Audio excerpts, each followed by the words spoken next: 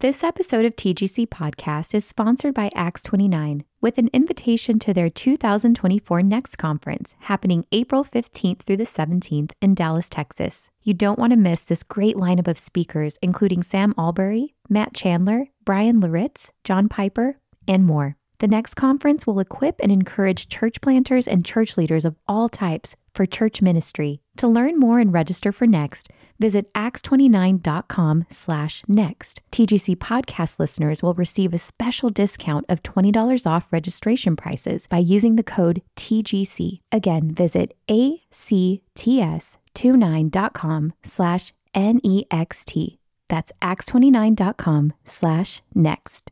This episode of TGC Podcast is brought to you by Crossway and the new ESV Bible app. The ESV Bible app is designed to help you engage with God's Word on a deeper level, offering elegant, intuitive features to personalize your study, including multiple audio recordings of the full ESV text, audio playlists, customizable background music, daily reading plans, and more. Download the ESV Bible app on your phone or tablet or visit esv.org to get started.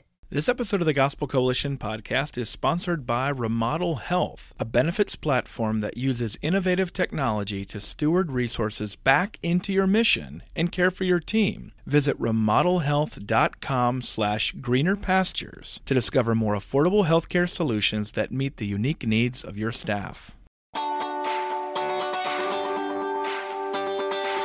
This is the Gospel Coalition podcast, where we seek to renew the contemporary church in the ancient gospel of Jesus Christ. I'm your host, Colin Hansen. Today's podcast is a talk by David Platt on shepherding a church to obey the Great Commission.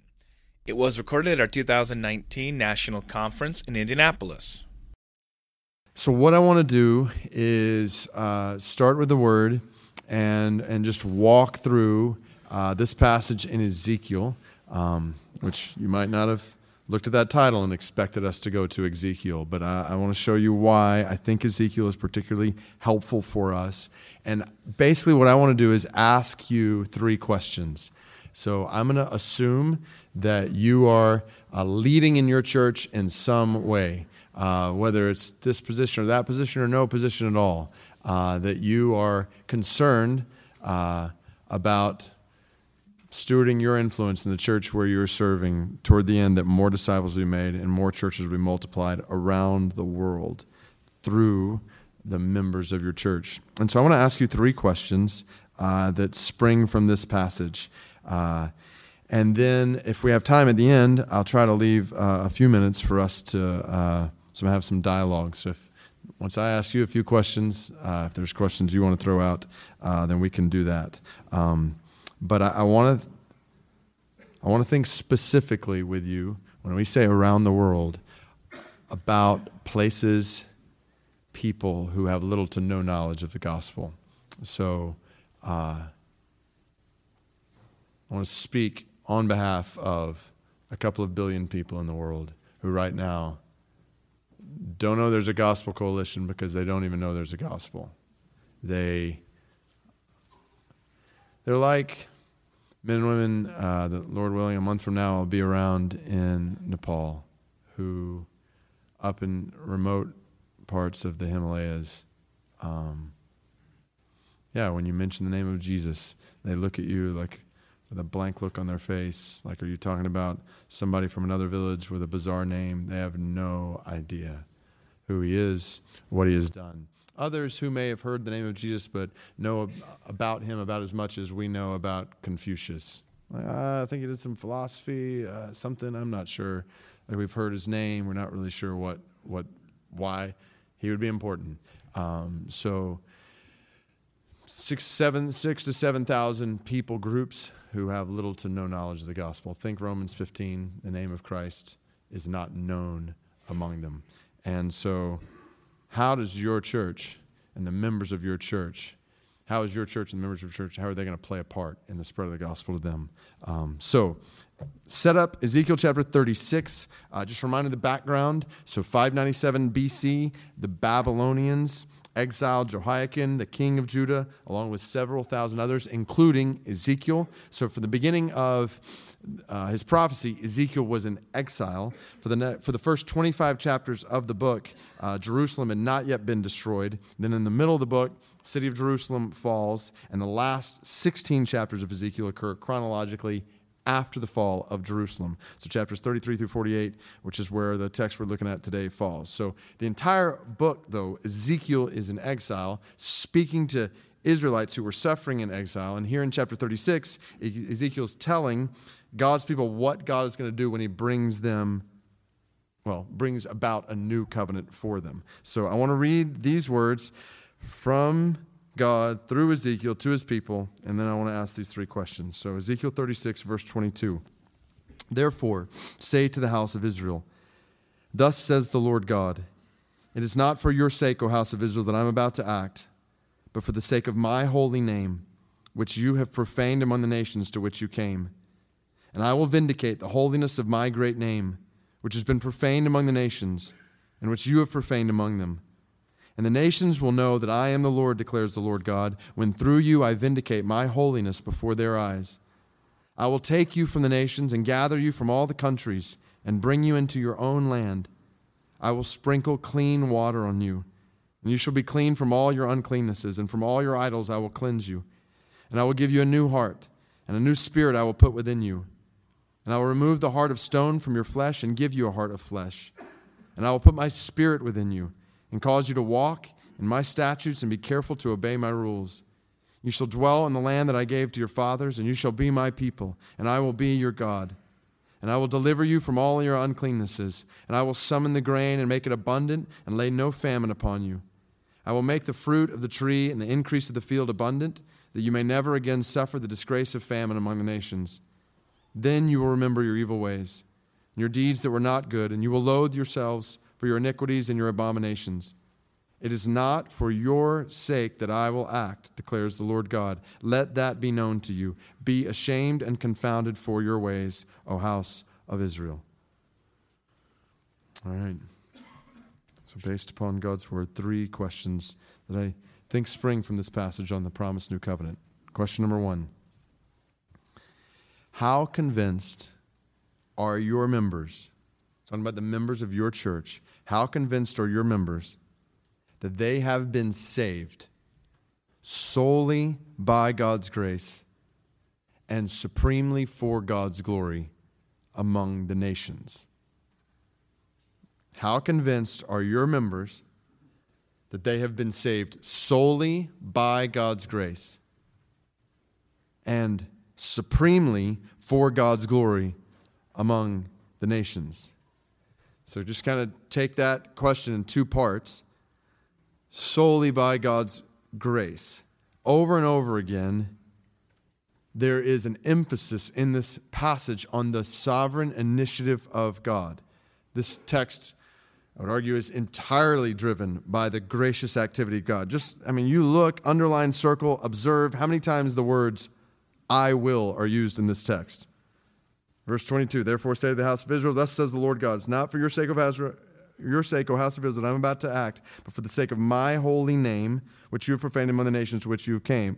Verse 23, I will vindicate the holiness of my great name. Verse 24, I will take you from the nations. 25, I will sprinkle clean water on you. From your idols, I will cleanse you. Verse 26, I will give you a new heart, a new spirit I will put in you. I will remove the heart of stone from your flesh and give you a heart of flesh. Verse 27, I will put my spirit within you. Into verse 28, I will be your God. Verse 29, I will deliver you from all your uncleannesses. I will summon the grain and make it abundant.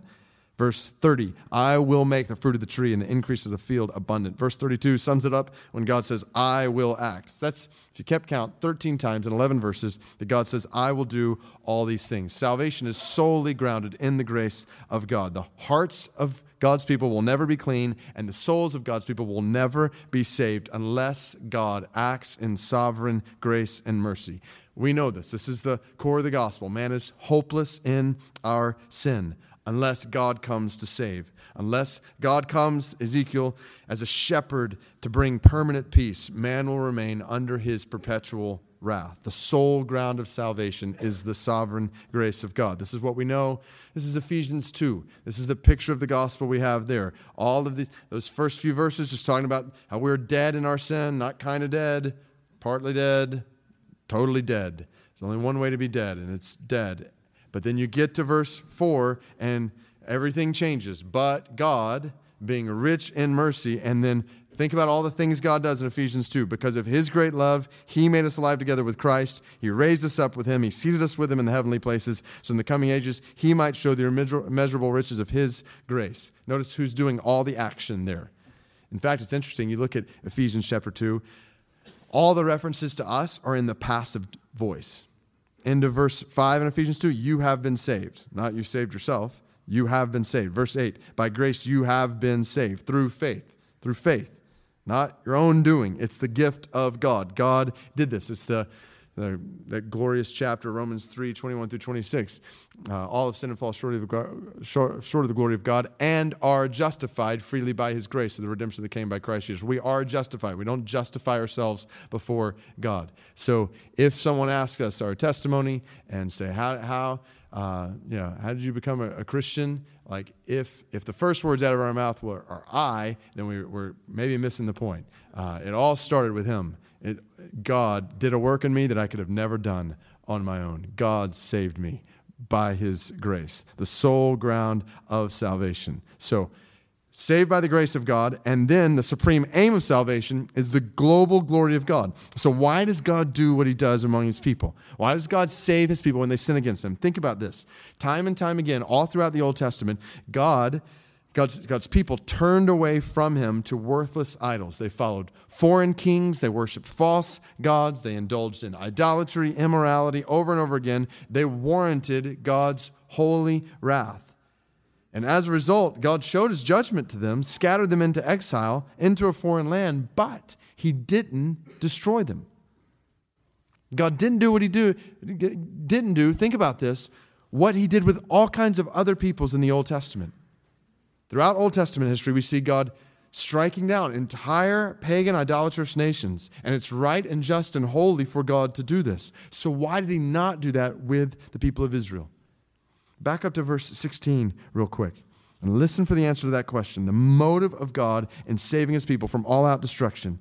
So in verses 16 through 18, God recounts his people's rebellion. Listen to it. The word of the Lord came to me, Son of man. When the house of Israel lived in their own land, they defiled it by their ways and their deeds. Their ways before me were like the uncleanness of a woman in her menstrual impurity. So I poured out my wrath upon them for the blood that they had shed in the land, for the idols with which they had defiled it. Then God describes what he did to them in his judgment. Verse 19, I scattered them among the nations, and they were dispersed through the countries. In accordance with their ways and their deeds, I judged them. But now, so here's the answer to the question, why were they judged and exiled, not destroyed? Look at verse 20.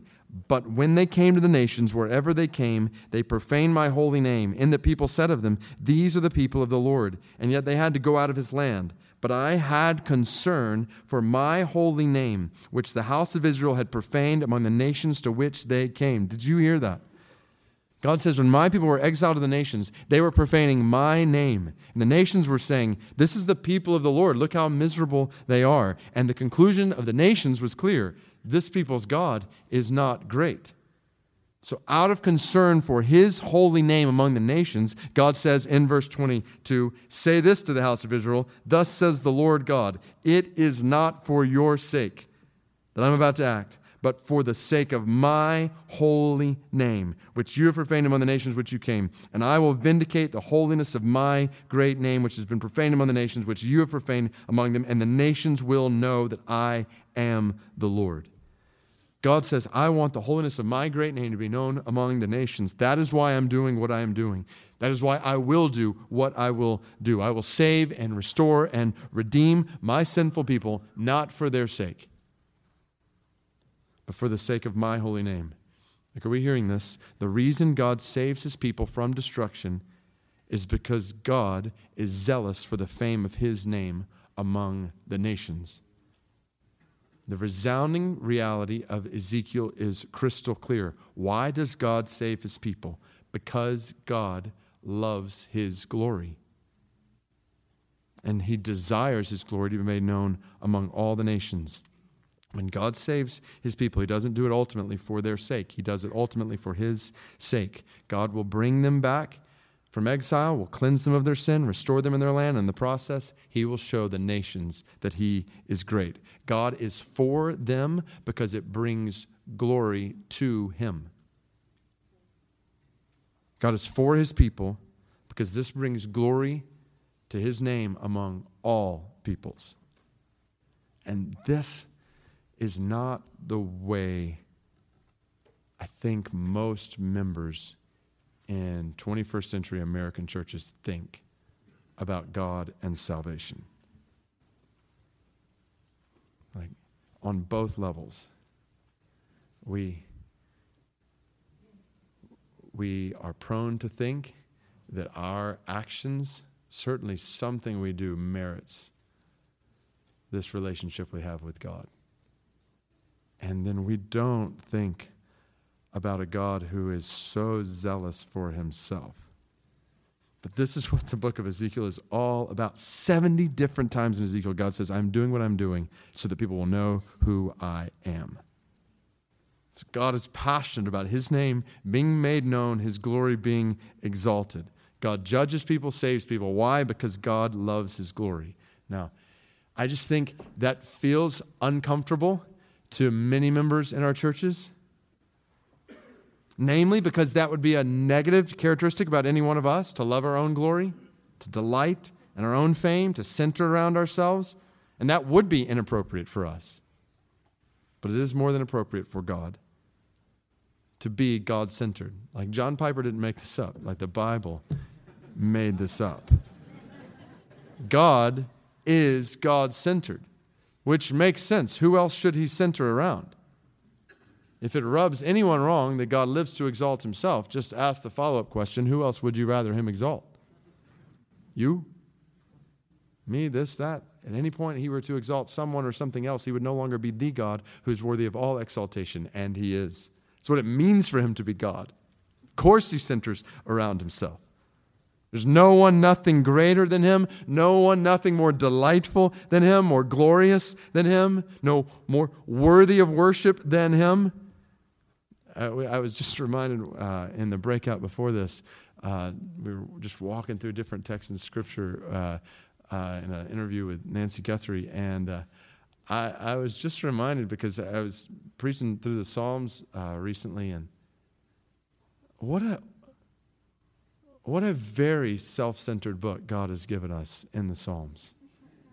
Right? Like all of the 150 chapters, all about how we can praise him. Like I just started picturing it, and I started laughing as I was in my study, like what if I gave my wife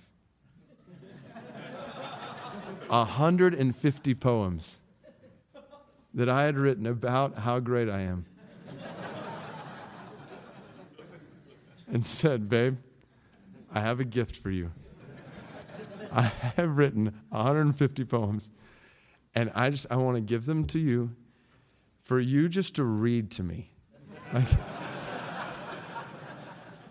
And this will be so good for your heart.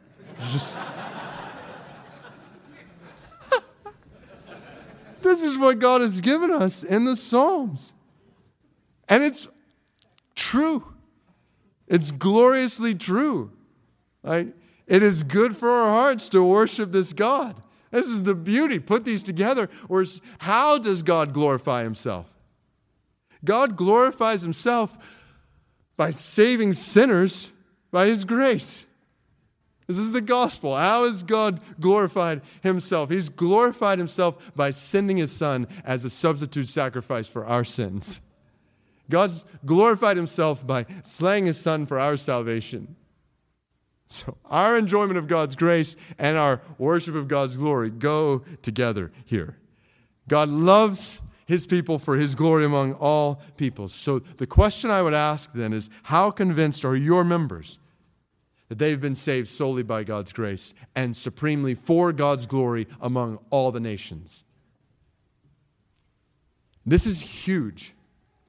Because if this question is not a matter of conviction in our hearts as leaders in the church and then imparted to those we lead, then global mission, making disciples, multiplying churches around the world will continue to be a compartmentalized program in the church for a select few people who are called to that instead of the heartbeat that drives the local church. And that's a massive difference. My hope, my prayer is, one of the takeaways from this short breakout is that you'd walk away working hard in the church where you are to convince members of the church that God has saved them solely by His grace and supremely for His glory among the nations, every single one of them. And that you will be able to. I just think about where I was preaching. We were in Exodus just a couple weeks ago and talking about this. I mean, Exodus 9:16, God says to Pharaoh, for this reason I have raised you up, to show you my power so that my name may be proclaimed in all the earth. And this is why I've done this. And why did God lead His people out of slavery in Egypt? For the sake of His worship. Let my people go so that they may serve me, worship me. That's why the last half of Exodus, first half, deliverance from slavery. Second half, worship, law, tabernacle, glory of God in the midst of His people. He saves His people for the sake of His worship. And so I said, God saves you for the spread of His glory in the world. And I said, I see the thought bubbles coming up in your minds right now because you're thinking, well, we're not all supposed to become missionaries. I said, I didn't say you were supposed to become a missionary. I moved to another part of the world. But I did say, I'm just showing you in God's word, you've been saved for the spread of His glory in the world. That's why you have breath. And your life is His to spend for the spread of His glory in the world. And so lay it down and see where He leads you. Maybe staying right here in Washington, D.C., maybe the church I'm pastoring, or where I know we're not, so stay right here, wherever you live, but open to wherever God leads, because you have breath for the spread of His glory in the world. I want them to be convinced of that. And it makes, And when you realize you've been saved from all your sin for all of eternity solely by the grace of God, then surrender for the spread of the glory of God. It just makes sense. It's Isaiah 6, right? Like, this is touch your lips. Your guilt is taken away, your sin atoned for. And right after that, I said, here am I. Or whom shall I send? Who will go for us? And the response is not where, or when, or how. It's like, here I am. Send me. That's what we're after. That's what we want to preach the gospel and the grace of God in such a way that it elicits that kind of surrender for the glory of God. And what happens when this is the culture of the church? Right? When the culture of the church. So what we're not talking about is, okay, and yes, I want to get to some practical things, but if we just kind of think about this in terms of programs and practical things, and the culture is not, we are saved by God's grace for the spread of God's glory, then we'll just be playing in the I was going to say playing in the playground. No, just be playing in the sandbox of what we could be doing in the world for the glory of our God. So, how convinced are they? This changes everything when that question's answered. Second question,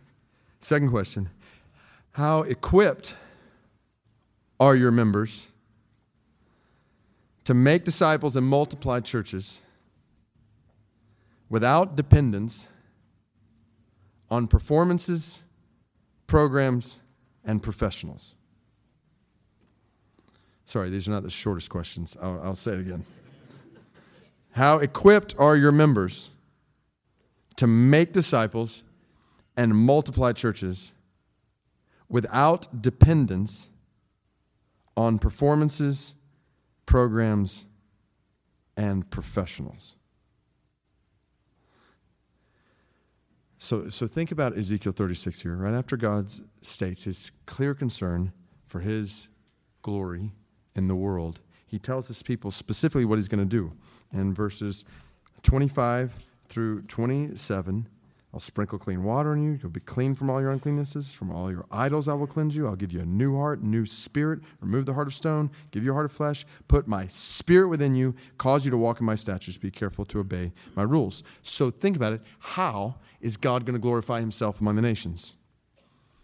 By forming a people who are forgiven of their sins, clean from all their uncleannesses, clean from impurity, immorality, idolatry. From all your idols I will cleanse you. So God will glorify his name by forgiving his people of their sins and by filling his people with his spirit. What a promise. Verse 27, I will put my spirit within you. God will dwell in his people. I mean, that, in the context of the Old Testament, that verse should just pop out and amaze us. Remember, I was just reading it this week in my time with the Lord in Numbers 11 when Moses said, would it be that God's Spirit would be on more people? It's only on a few people. And God says, I'm going to put my Spirit within you. Why? Why? So that they might obey his will. So in giving his Spirit, God said, I will transform their wants. I'll remove your heart of stone, give you a heart of flesh. People who once had hearts of stone, hard toward God, unresponsive to God, unyielding to God, will now be soft toward God, responsive to God, submissive to God. All the things we saw yesterday, even in Mark 8 and John 3, they will want God. They'll desire God, delight in God. Hearts change from the inside out. God gives us radically new wants, an entirely new will. Verse 27, I'll put my spirit within you, cause you to walk in my statutes, be careful to obey my rules. God will dwell in his people so that they will obey his will. And what is his will? His will is to make his glory known in the world. Now, obviously, there's all kinds of ways that plays out in our lives. As we walk in God's statutes, we obey his rules. But think about this specifically in relation to mission. So fast forward in your minds to Luke 24, right before Jesus ascends. And he opened their minds to understand the scripture, said to them, thus it's written that Christ should suffer on the third day, rise from the dead. Repentance for the forgiveness of sins should be proclaimed in his name to all nations, beginning from Jerusalem. You are witnesses of these things. And behold, I am sending the promise of my Father upon you. Stay in the city until you're clothed with power from on high. Jesus promises the filling of God's Spirit, what is prophesied here in Ezekiel 36. Why? For what purpose? So that they might be witnesses in the world. Which is why when Luke picks up this book in Acts chapter 1, he says, you will receive power when the Holy Spirit comes upon you, what was promised in Ezekiel, and the result is you will be my witnesses in Jerusalem, Judea, and Samaria to the ends of the earth. Witnesses in all the world. So don't miss the point. Don't miss what the Bible's teaching. When people are saved by the grace of God for the glory of God among the nations, God forgives them of their sin and fills them with his Spirit so that they might obey his word as witnesses in the world. So I'll say that one more time. That was a really long sentence, but I think it's really important. When people are saved by the grace of God for the glory of God among the nations, God forgives them of their sin and fills them with his Spirit. Why? So that they might obey his word as his witnesses in the world. In other words, by God's grace, the new covenant, believers in Christ have what it takes to obey God's will as God's witnesses in the world. So now, come back to the question. How equipped are your members to make disciples and multiply churches without dependence on performances, programs, and professionals? So every member of your church, assuming they're in Christ, has the Spirit of God and the Word of God. And in this, they have what it takes to obey the mission of God. Every one of them. My concern is that we have made them unnecessarily and in some ways unhelpfully dependent on performances, programs, and professionals to do that which God has already equipped them to do.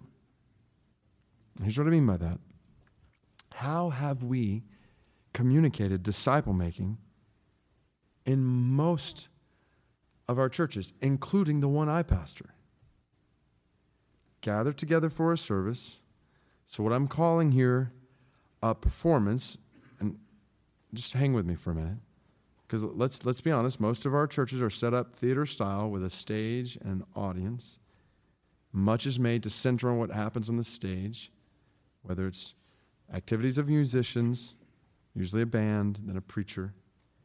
Then they go from the performance to programs that we design for every age and stage: preschool programs, children's programs, student programs, college programs, young adult programs, men's programs, women's programs, married programs, single programs, senior adult programs, programs for people who just don't fit.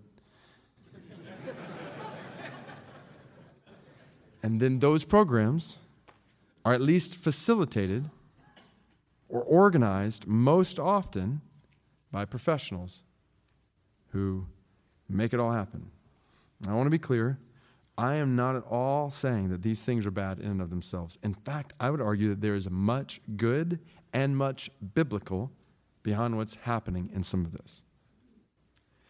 But here's the problem, or should I say a problem. What might happen if you took one of your members and suddenly put them in a remote or unreached part of the world where they didn't have a performance, and they didn't have programs, they didn't have any professional ministers around them? Could that member make disciples and then gather those disciples together into a church that was focused on making disciples and multiplying the church? So how many of your members would be equipped to make disciples and multiply churches if all they had was the Word of God and the Spirit of God? I remind you, this is almost exactly the circumstance we find in Acts chapter 8, when the members of the church in Jerusalem were suddenly scattered across Judea and Samaria. And what does the Bible say they did? Acts 11, they proclaimed the gospel and led people to Jesus and planted a church at Antioch that then became one of the most strategic multiplying churches in the history of Christianity. As a pastor, I want to prepare the people I lead for that. I want them to be equipped with the Spirit of God and the Word of God to make disciples and multiply churches wherever God leads them in the world without dependence on performances, programs, and professionals.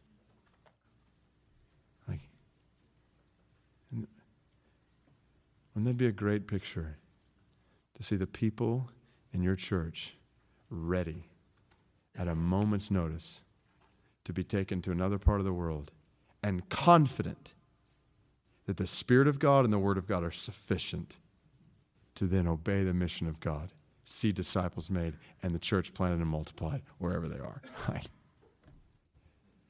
So that feels like a tall order. Not when it's the Spirit of God and the Word of God. That's the beauty. So let's be careful not to create an unhealthy dependence on certain things that are either, well, we'll just say even extra biblical things. Like, how do we equip them to make disciples and multiply churches without dependence on these other things? And when they are equipped in that way, when they believe in the power of the Spirit of God and the Word of God to accomplish the mission of God, then global mission, I think, takes off. Because now so we talk about this a good bit, and because we're in Washington, D.C., I mean, there's just unique opportunities for people going around the world. So a guy comes up to me in the lobby the other day, he's just like, all right, Pastor, I saw a job opening in Saudi Arabia, so I took it. What do I do now? So he's moving with his family to the Middle East. I want him to be ready. I want him to be ready. I want anybody to be ready. When they see that job opening come up, another place, particularly where the gospel is not yet gone, I want them to be ready to say, yes, I know what to do when I get there too. I know what to do. It's not going to be easy. It's obviously going to be hard in all kinds of ways. But I want them to be so doing it right there that then it just makes sense to then do it in another place in the world. Like, think about the army unleashed on the nations when this is happening in local churches right here. Like, because the opportunities are there, think about, all kinds of examples just start coming to my mind. People I know, a nurse, she graduated with her nursing degree, and she intentionally looked for an opportunity to work around the world. She gets a job right in the heart of the Middle East. She started working there. She has risen up in the ranks of nursing. She's now head over nursing in this hospital in a Muslim part of the world. She has Bible studies in her office every week. Nobody stops her because she's so good at nursing. And I think, may the Lord multiply her number. I think about a retired couple.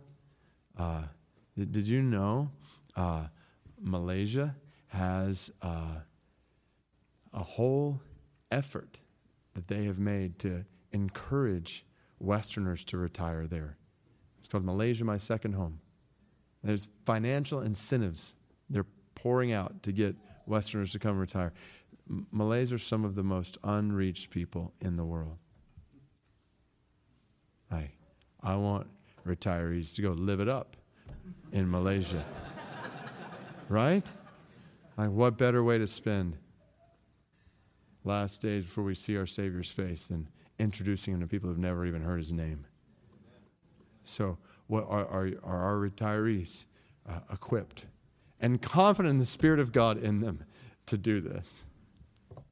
So, that leads to the last question, and there's actually 2 sub-questions under this. This is my attempt to have like a 3-point talk, but it's like 10 points total. Here's the last question. How desperate are your members to see dead people come to life? How desperate are your members to see dead people come to life? So I'm running out of time. Ezekiel 37 illustrates this. Well, let's read it. It's the best use of our time, just reading the word. Just picture it. The hand of the Lord was upon me. He brought me out, and the Spirit of the Lord set me down in the middle of the valley. It was full of bones. He led me around among them. Behold, there were very many on the surface of the valley, and behold, they were very dry bones. He said to me, Son of man, can these bones live? And I answered, O Lord God, you know. Then he said to me, prophesy over these bones and say to them, O dry bones, hear the word of the Lord. Thus says the Lord God of these bones, behold, I will cause breath to enter you. You shall live, and I will lay sinews upon you, and I will cause flesh to come upon you and cover you with skin and put breath in you, and you shall live, and you shall know that I am the Lord. So I prophesied, as I was commanded. As I prophesied, there was a sound, and behold, a rattling, and the bones came together, bone to its bone. And I looked, and behold, there were sinews on them, and flesh had come upon them, and skin had covered them. But there was no breath in them. And he said to them, prophesy to the breath. Prophesy, son of man, say to the breath, thus says the Lord God, come out from the 4 winds, O breath, and breathe on these slain, that they may live. So I prophesied as he commanded me, and the breath came into them, and they lived and stood on their feet, an exceedingly great army. Then he said to me, Son of man, these bones are the whole house of Israel. Behold, they say, our bones are dried up, and our hope is lost. We are indeed cut off. Therefore prophesy and say to them, thus says the Lord God, behold, I will open your graves and raise you from your graves, O my people, and I will bring you into the land of Israel, and you shall know that I am the Lord when I open your graves and raise you from your graves, O my people, and I will put my spirit within you, and you shall live. And I will place you in your own land. Then you shall know that I am the Lord. I have spoken, and I will do it, declares the Lord. Oh, so much we could talk about here. But just ask the question, how did the dead come to life? How did the dead come to life? And the answer is twofold in Ezekiel 37. 1, through the power of God's Spirit. Right? This is spiritual work that only the power of God's Spirit can do. And 2, through the proclamation of God's Word. It all revolves around speaking. Proclamation of God's Word and the power of God's Spirit brings the dead to life. Like this is like a whole other question to ask about members in our church. But do we believe that the proclamation of this word will bring people from death to life? Are we confident in the power of this word? When it's proclaimed, like the dead will come to life when it's proclaimed. Then how desperate are we to see that happen? How desperate are the members of your church to see the dead come to life right around them and all around the world? Like desperate enough to go and preach to them? It's one of the sub-questions. Are they desperate enough to go and preach to them? And then the second sub-question is, are they desperate enough to fast and pray for this. And to fast and pray. This work, making disciples, multiplying churches around the world. There is no more complex work in the world than that. Than to go into places around the world and call people to totally change the way they think, how they feel, desire, act, live out in family, marriage, home, work, every facet of your life. Totally change. And you think about how complex that is in all the cultures in the world. Call people to new life, new way of living, new wants, new desires, new everything. Like when you think about the complexity of global mission, it makes negotiating peace in the Middle East seem like a piece of cake. This is the most complex work in the world. It doesn't happen without the power of the Spirit of God. And desperate people who know they can't do this work on their own, who know they can't do it on their own, but who believe in the power of God to do this work. They're desperate to see it, desperate enough to fast and pray and go and preach. I think I just got back a couple months ago from some time in South Korea. And I've been to South Korea before, but I was just freshly reminded of the story of the church in South Korea. So just in case you're not familiar with the whole picture, like turn of the century in 1900, less than 1% of the Korean population was Christian. Less than 1%. Let me give you a little history here, though. That began to change in what would become known in Korean history as the Pyongyang Revival of 1907, what the church there calls Korean Pentecost. So in January of that year, there was a large Bible conference held with about 1,500 Christian leaders, which was a lot considering the small number of Christians there were in the country. And so it was Korean pastors, church leaders, and missionaries from other countries came together in what is now the capital of North Korea, Pyongyang. And so they knew they were struggling as a church in the country. They were pleading for God to do something among them. They were desperate. So during the meeting, what's interesting is the preachers, both missionaries and Korean pastors, became overwhelmed by their own sin and their need for repentance in their own lives and their just desperation for God in the work they were doing. They started confessing their sin audibly, including hidden sin before God, before each other. Bitterness they held even toward each other. Their confession led others in the audience to start doing the same. People started spontaneously standing up, confessing their sin, crying out for God's mercy, many praying aloud at the same time. Here's how one pastor described that first night. He said, the sound of many praying at once brought not confusion, but a vast harmony of sound and spirit, a mingling together of souls moved by an irresistible impulse of prayer.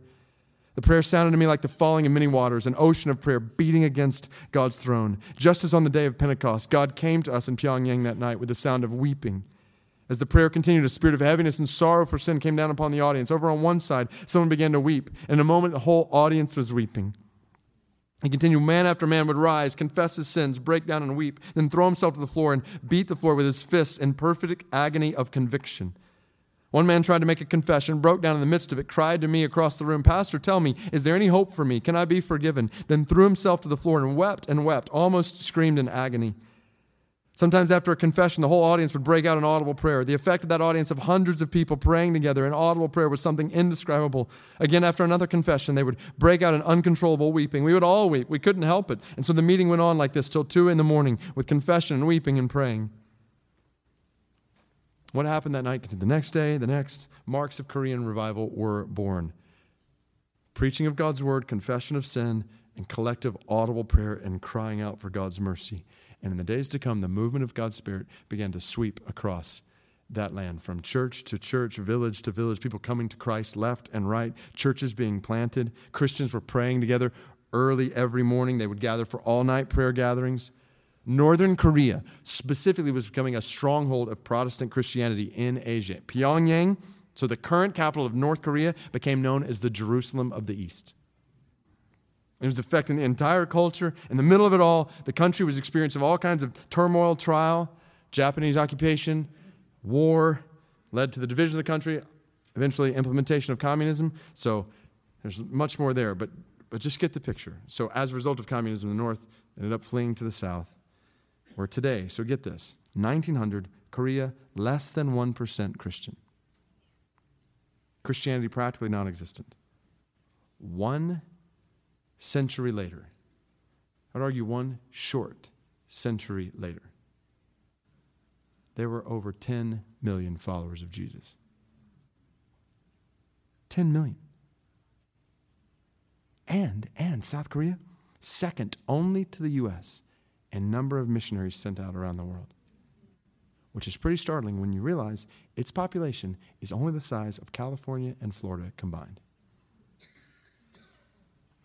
That has been the story of the church in South Korea. Like, I remember one of my preaching professors telling me about being over in South Korea preaching, and he was in his hotel, and early one morning, like 4 o'clock in the morning, he wakes up and hears this noise outside, loud noise, like a huge crowd. He goes over to the window, and he looks out, and there's a stadium right near his hotel, and it's just this loud noise coming from the stadium. And he's thinking, what sporting event are they doing at 4 in the morning? This is absurd. Like, he's like frustrated with whatever Korean sport is going on right there.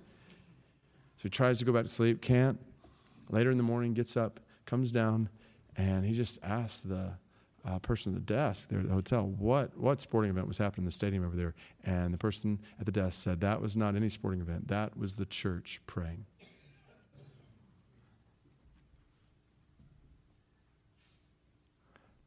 Lord, teach us to pray. And this didn't, I can picture it after being there just a couple of months ago. Like, they gather together at 4 every morning now. All-night prayer meetings on Friday night. I came back and said, we're doing some all-night prayer meetings. We've done 2. And, well, one was all night. One was like 8 to 6. The next one was 8 to 12:30. But we said we were going to go anyway, it doesn't matter. I'm not trying to justify why we didn't go all night. But I'm just confessing even now, like I've in my ministry like totally missed leading people to pray in desperation for God like that. Like, and when we would pray and church there I'd preach, and then we'd just lead into a time of praying, and everybody, for those of you who are Korean or no Korean, I'm about to butcher the language, but the word for Lord is Chio. And so what had happened is I'd preach, and then they'd start this prayer time, and everybody at the same time would yell, Chio! And then they would just start praying all at the same time, all around the room, crying out to God. And I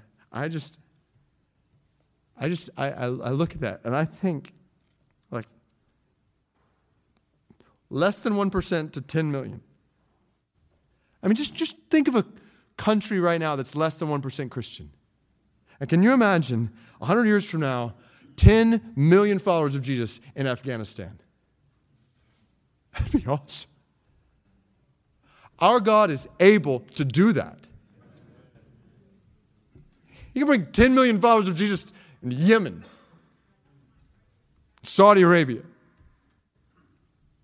He is able to do that. And we have the privilege of being a part of that. Go and preach to them. The dead will come to life. So the question is, are we desperate to see that? And how desperate? Desperate enough to pray all night and be honest about our sin? Like, that's where Korean revival started, when the pastors and missionaries got serious about their own sin. I guess that's maybe the big question. It's not just about our members. How convinced are you that you have been saved solely by God's grace and supremely for God's glory among the nations? Like right where you're sitting. Are you equipped to make disciples and multiply churches around the world without dependence on performances, programs, professionals? And how desperate are you and I to see dead people come to life? How desperate What does that kind of desperation look like in our lives and our leadership in the church? So, just realize I'm over time. I think maybe instead of having some dialogue where you ask me questions, I think it'd be better for us just to have some prayer time before God. Is that all right? Like if we just go a little South Korea style and all across this room, I just want to invite us. And you feel free if you want to stay where you're sitting, but if you also want, I invite you to let's get on our knees. And I don't know how what we've just walked through provokes you to pray, but I want to invite us to pray. And so as we pray all together, we're going to pray all together at the same time, out loud. And this is not a golf event. This is not like whisper prayer. This is desperate prayer to God. So I just want to invite us to call out to God, loud to God, all across this room. Like picture singing, but we're praying. So you don't sing whispering. You sing loud. So let's pray. Let's cry out to God. And after we prayed for a few minutes, then I'll close this all together. But let's just begin to cry out to Him. Oh God, we pray for your mercy. God, we pray for your grace. Our lives, God, we worship in your church. God, we need your help. God, we need your help in every way. God, please, we pray you save us from ourselves.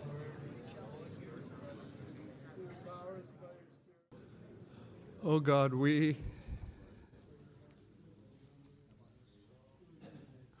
praise you for saving us by your sovereign grace.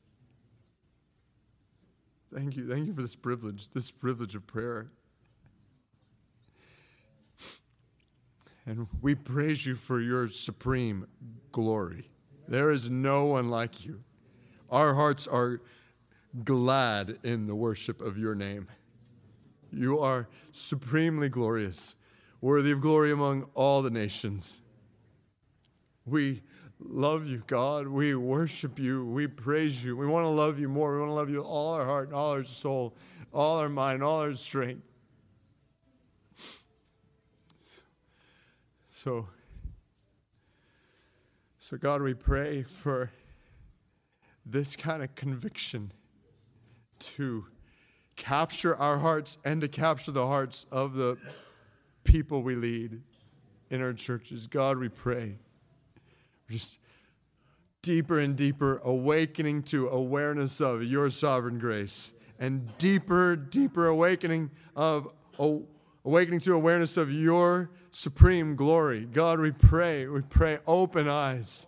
Open eyes. Only you can open eyes. What we were looking at in your word yesterday in Mark 8, only you, oh God, can open eyes to see, that we might see Jesus is better than possessions, that Jesus is better than applause, that Jesus, you are better than any and everything this world has to offer us put together. God, open our eyes to see your worth in greater ways. Wake us up to see your worth, and we pray that you would wake us up to see the need of the nations around us. To feel the weight even of your judgment on sinners, your coming judgment, God.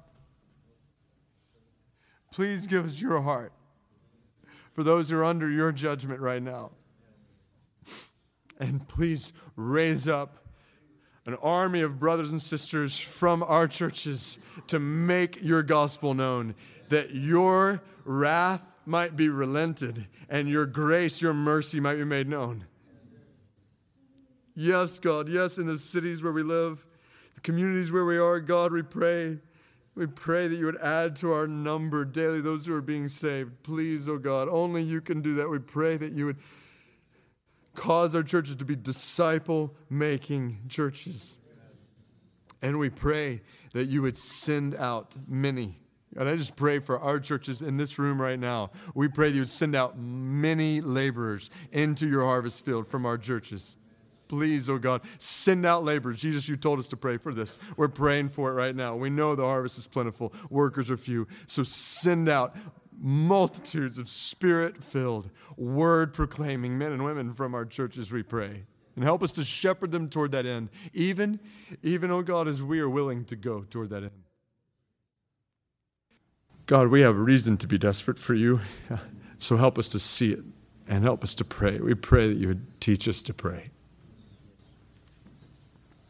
And we pray that, God, would you, by your grace, through our prayers, see fit to do what you did in Korea, what you've done in all kinds of times and places in history. Would you see fit to show your power and your glory through our lives and our churches today, in our day, time and place you've put us in. We ask these things in the precious and powerful name of Jesus, our Savior, our Lord, our King, whom we love. In his name we pray. Amen.